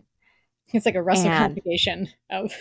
Yeah. It's not that there's no right answer here, but it is that a lot of actual individual cases, I don't know where to draw those lines and like how to treat. And it may depend on where you are. Do people understand how literally do people take these kinds of statements? What are they leaning on? And how heavily are they leaning on it? And people really want this to be easy, but I don't find it easy. And I think it might actually not be easy. Yeah. Seems right. But yeah, it makes a lot of sense. It tracks with what one of our earlier guests was speaking about, Ben Weinstein, who had similar points about shouldn't necessarily assume that learning these types of rules or norms in this case are going to, that these will necessarily look like the kind of utilitarian calculus, that it will probably be like deeply contextual in a certain way and like dependent on the environment and the actual place we find ourselves. Yeah. And trying to extrapolate these contextual things is pretty fraught, and I don't know, like maybe a best guess sometimes absent any other information, but not necessarily worth more than that. Yeah. And I really think of things where a literal utilitarian calculus is quite what you're doing. Like, first of all, people are often using more complex concepts like a lie or whatever than that. We don't try to translate it into a single bit of up and down. Even people who believe that in principle you could, I don't think I've ever seen them try to do it. When they've occasionally tried to, in a much, much more constrained space, like with GiveWell looking at papers and trying to give a utility score to things that do different things to risk of death and various kinds of quality of life metrics and so on. They come up with, you can see the spreadsheet, different people came up with totally different utility calculations, and for the sake of convenience, they averaged them. But you've got people who work together who are pretty tight, as close a cultural match as you're hoping to get, and they're different. So this sort of makes you And then maybe there's something like the making the high dimensional thing into a low dimensional thing or like a one dimensional thing can make it seem like there's a bigger difference yeah, than it's when not people it's stick to the like higher dimensional. I think of it as it's not so much that I'm not against that I'm against utilitarianism as that utilitarianism isn't a thing. You try if someone tries to say, "Let us calculate." Good fucking luck. Try 5 people and get them to calculate. They're going to come up with radically different answers based on radically different assumptions. The exhortation to calculate is not what's doing the work there. The stuff that's doing the work is the stuff that via utilitarianism doesn't answer the question about. Our last guest, we had Ozzy going on, and he made the case for, we need much more ambitious and better calculations, which is just tie things together a little for our listeners. If you actually want to salvage utilitarianism, that's what you'd have to do. Totally. It's cool that someone's interested in it. It feels like you don't get caught in the middle of the road there. You really need to pick a side, either find a different system or do it much better. Yeah. If you're not interested, if you're thinking like utilitarianism says that, no, it doesn't say half a lot. If you were trying to go on what does utilitarianism say, I remember that there was shrimp discourse. Oh. Is it obvious at a glance that shrimp don't matter, or that shrimp do matter? Because there is an AEA cause to reduce shrimp suffering, right? I don't know what but I know there's actually a little organization.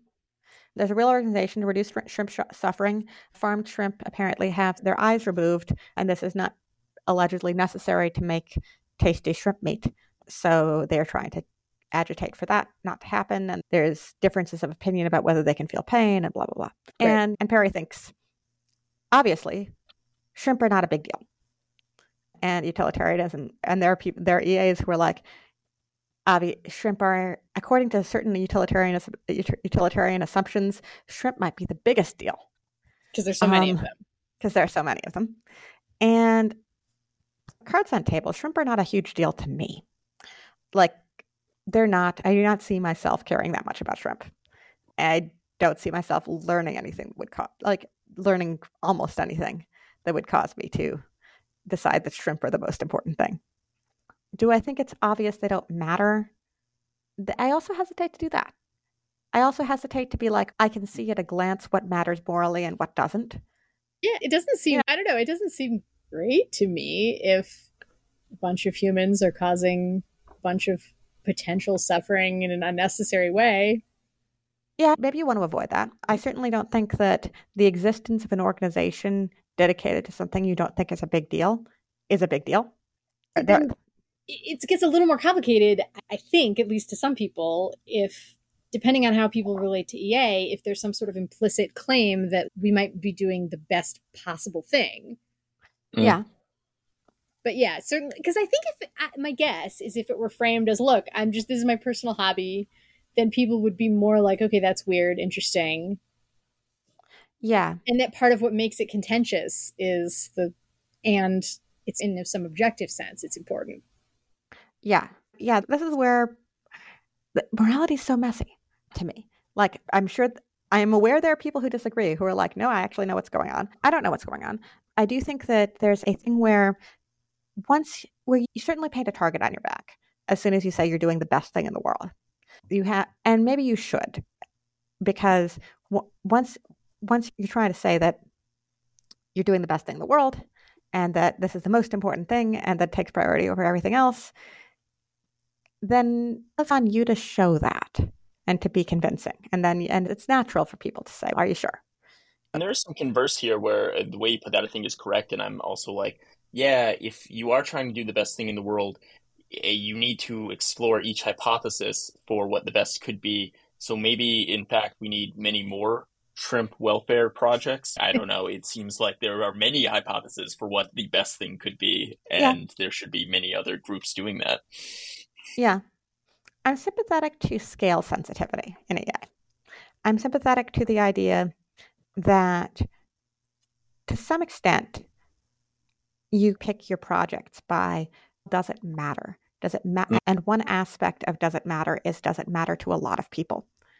I'm going to leave aside animal welfare because that's a whole other can of worms. But even in my own life, I do think about things or I think about the excitingness or the impact or how interested I am in projects, in part with reference to scale. And like, I think if you, and I think that's pretty much fine. But, and there is a sense in which, like we were talking earlier about, what do you think would make the biggest difference in policy and like housing? Why housing? Because I've seen estimates of how much of the economy is spent on housing, or how much of the budget is spent on housing, or it's a quantitative argument, or how much of income inequality is driven by the most expensive housing getting more expensive. And there's a quantitative argument that, if you rank stuff that people spend money on, some of the most of it that is extra resources being spent on the same goods that aren't getting any better is being put into housing. And that's very slightly utilitarian-esque. I'm not saying size doesn't matter. You're into scope sensitivity, Yes, scope and size and how much money, how many people, these things are part of the calculation.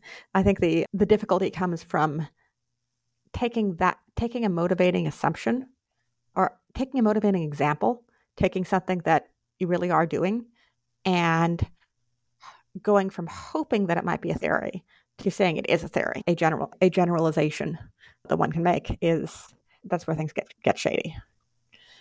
Yeah, if people didn't. But then again, I think the motivating thing behind GiveWell before EA was a thing was Holden's discovery that he's a hedge fund guy. He wanted to give some money to charity. As you do, he started to investigate it the way he would investigate an investment.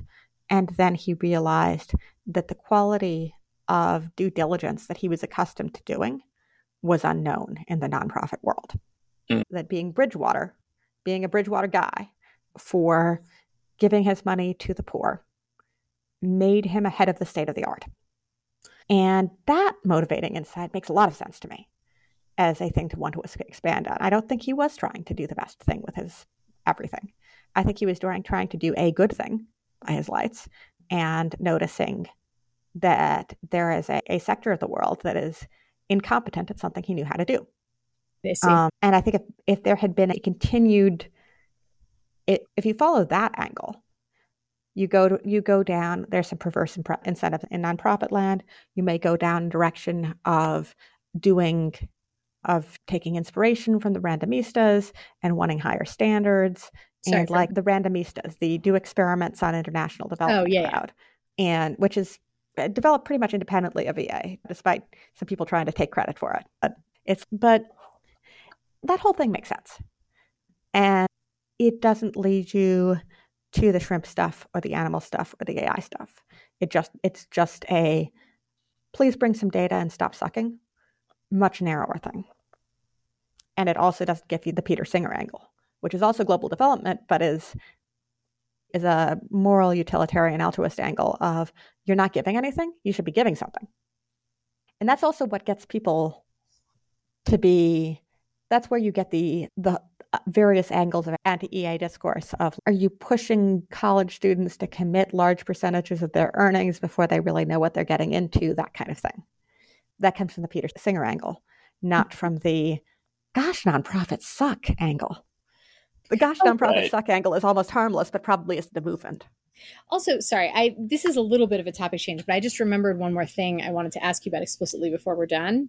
Speaking of things that potentially affect a huge number of people, I'd love to hear your latest thoughts on the anti-aging, longevity stuff. Oh, sure. And if you have any predictions there, any like how you think AI might affect the field, or what other things that I wouldn't be tracking might be about to affect the field, or anything like that. Top of my head, I have great enthusiasm for a couple of the startups that have been around for a while. BioAge was one of the first mainstream biotech startups that was trying to take on aging. Mm-hmm. And I've been impressed with their ability to stay the course. They have some stuff entering the clinic that is actually trying to deal with aging, which is a lot to ask from an aging startup. And I can explain why for a moment. And the thing is that aging is not an indication per the FDA. People age people age 1 year per year. So they need to find something that they are going to say their drug does. And The most common thing is to pick some disease, which they can claim to investors, claim to the world, is on track to, is related to the overall phenomenon of aging and age-related disease. Which are many of them, right? There are many. But sometimes I think that's just not the case. Sometimes I think, so let's talk about cancer, for example. Cancer is an age-related disease. The biggest risk factor for every kind of cancer, it's not smoking. Smoking's a big deal. It's age. The overall physiological changes of aging predispose to cancer. So yeah, you could, if you did something about aging, you would probably not only treat but prevent cancer. On the other hand, cancer is a crazy easy mode for drug development because untreated cancer almost always kills you. The risk-benefit trade-off for taking a cancer drug is very slanted in favor of taking it. And chemo drugs are horrible. And if you're talking about something that would one day be an anti-aging approach, that would necessarily have to be something that like every 50-year-old does, and then they don't keep getting worse as they get older. So you're saying the problem with cancer is that, yes, aging would fix cancer, but there are much easier ways to target cancer that are not good anti-aging strategies at all. Giving someone chemotherapy is like the opposite of good anti-aging strategy. Yeah, it's hard enough to get any drug through trials. So if you're going after cancer, you're probably going to get the incentives, the natural pathway is to do something that will never be an aging drug. This is true for a lot of things. Sometimes they talk about progeria, like early aging, accelerated aging genetic disorders. And those are awful for the people who have them. And you develop a drug that does something about that tiny rare disease, and those poor kids, more of them are going to survive to adulthood. That would be great. It's not really very much like human typical aging in older adults. So I think what you're going to get out of those programs is a progeria drug, not an aging drug. Do you think it would make a big difference if the FDA said that aging is a specific thing that people can target? How, though? How? That's the question. What do you mean how? Like they could, I guess what I was imagining. How do you measure how much less you aged after a trial? What you're going to do, what a lot of people want is a biomarker. A lot of people could use a basket of biomarkers, maybe. Yeah. And those are gameable as shit. Yeah, okay. I looked through a bunch of them at one time, and the best of them, there are a couple that are very predictive of mortality because there's just a very strong signal that when you're about to die of a lot of things, that biomarker goes up.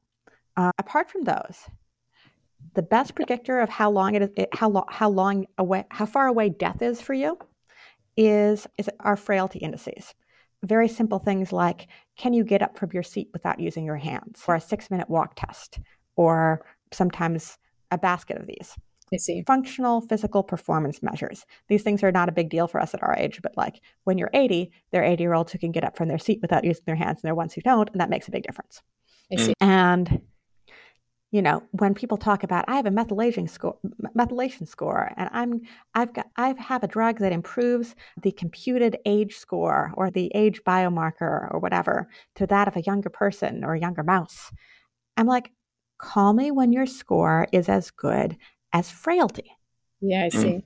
Call me when it's as good as looking at your mouse and seeing if it can walk and run. Now, could you use frailty as your index? That actually makes sense.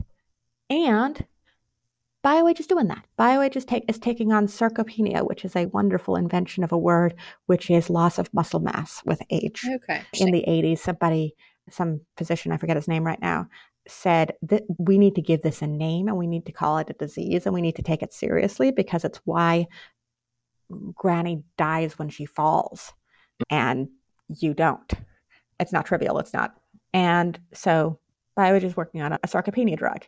And the great thing about a sarcopenia drug that you're testing on older adults who have nothing wrong with them except frailty is that you can imagine the entire population in that neck of the woods taking that drug, and you have to meet the safety standards that are appropriate to someone who isn't going to die in a month no matter what you do. Whenever somebody has something that they don't have that's a long shot if it'll work and it's side effect heavy, they like test it on stage 4 pancreatic cancer.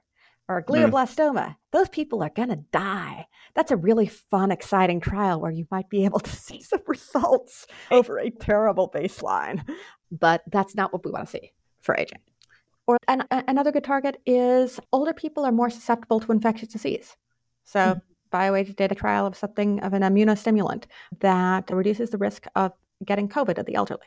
And the nice thing is that should probably generalize. It should probably not just reduce your risk of getting COVID or the severity of COVID. It should reduce the severity of other respiratory tract infections, which are a major killer. This is actually taking a dent out of deaths from old age. Matters to actual elderly people and not some weird-ass subpopulation. The other thing that's really cool is Loyal. And they're doing... Oh, that's with the dogs, right? The dog. And they're doing lifespan. The actual thing one cares about, also health, but lifespan is very hard to game. And they can do it faster because it's dogs. Do you expect the kind of treatments in dogs to apply to humans? I know there's been a lot of criticisms of mouse study results. Oh, that's very different. Okay. So the fuckery in mice goes far beyond them being a different species than us.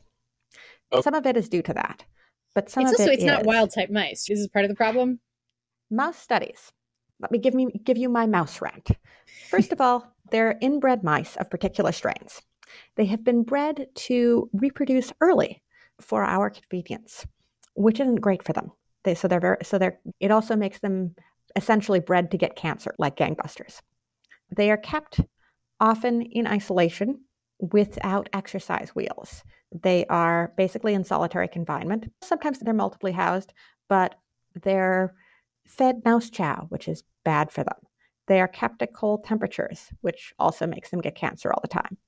And with all of that, when we test diseases, we don't wait for them to get a disease, the same disease. Sometimes they don't even get the same disease as humans.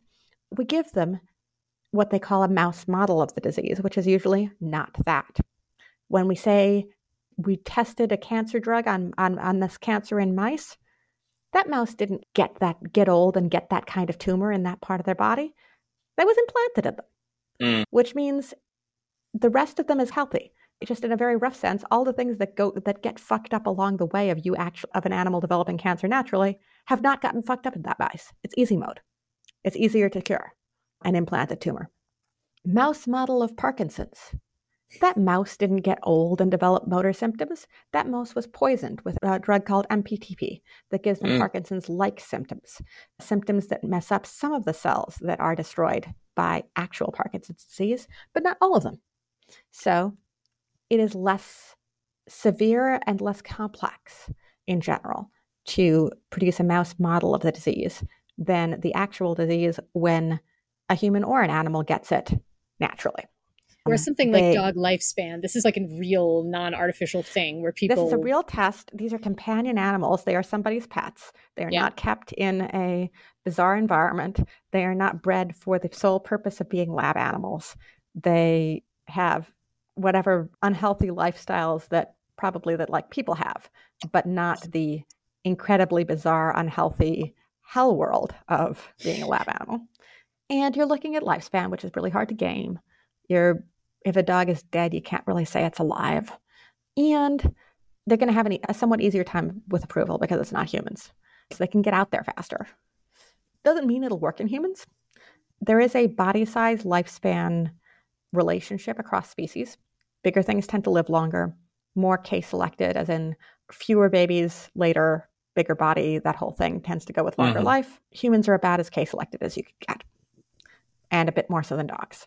So any kind of intervention that pushes you along an axis that humans are already at the far end of, you would expect less of.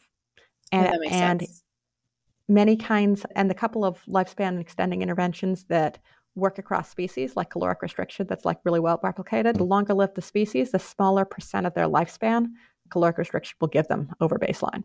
It'll make a mouse live 30% longer. It'll like double the lifespan of a fly or a worm or more sometimes.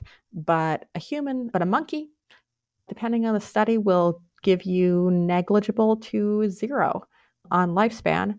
though various other metrics of health will be a bit better. And I bet it also doesn't make a human live longer, which is great because it's really not fun. I think one thing that I've been thinking a little bit about too, but I keep bringing back to that essay that you referenced about reality having a surprising amount of detail. Obviously, it ties into some of your concepts around morality. It's like something like a deep appreciation for the degree of complexity of the world and trying to reject some of this simple like armchair theorizing as being some like connecting thread. I'm not sure if like I don't know if you have a sense of your worldview, but that's I'm kind of capturing. Yeah, so I think of it as there's people who are, so I am an armchair theorist. I write, I talk, I have opinions. And I am acutely sympathetic to people who are like, don't. Shut up.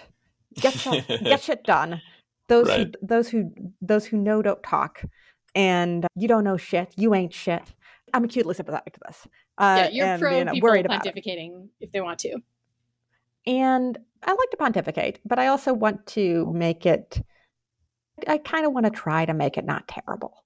I want to have a responsiveness to the critique of, but it doesn't work.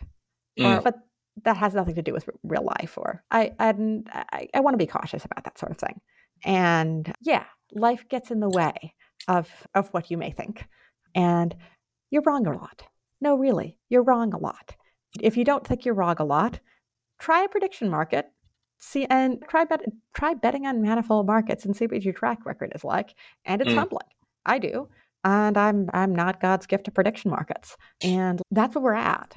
And I think if people were calibrated, if you actually put yourself if you try the same tests on everything, that you would, and not just turn the tough tests on other people and the easy ones on yourself, you would have to, everybody, it all comes out to normality, but you wind up, I still have opinions, but I really do have a sense that a lot of them are going to be wrong. And I accept the ones that I've really had a lot of evidence of and I really have a lot of experience with. And yeah, you wind up using a lot more words to express it than the shut up people, and hopefully learn a bit more. And I think you can sometimes do better than the shut up, nobody knows shit people. You can know more than that, but it's a fairly valid critique. And I think it's a critique that people often don't listen to once they are in the world of, they blog, they write, they're on podcasts, they're opinion people. But you do want to keep in mind. Yeah, thanks. That makes sense. And I think, Ben, that's a pretty good thread that has been running through a lot of this that you managed to name. And I think we're about out of time, but thank you so much for coming on. I definitely think I learned a lot of concrete things. And again, I'm surprised. I think it's a mistake you haven't been on other podcasts yet. So I think podcasters out there. I enjoy podcasts. This is fun. Yeah. We're happy to have discovered Alpha. At least. All right, cool. That too. All right. Yeah. So thanks for coming on. And thanks so much. Where can people find you on the internet? Anything you want to link to in the show notes? Sure. Yeah, I have a Substack. It's just my name.com. Cool. Awesome. We'll make sure to link that. All right, cool. Thank you. I also recommend Sarah as a good Twitter follow if anyone is on Twitter. True. All right, cool. Thanks. See you. Bye.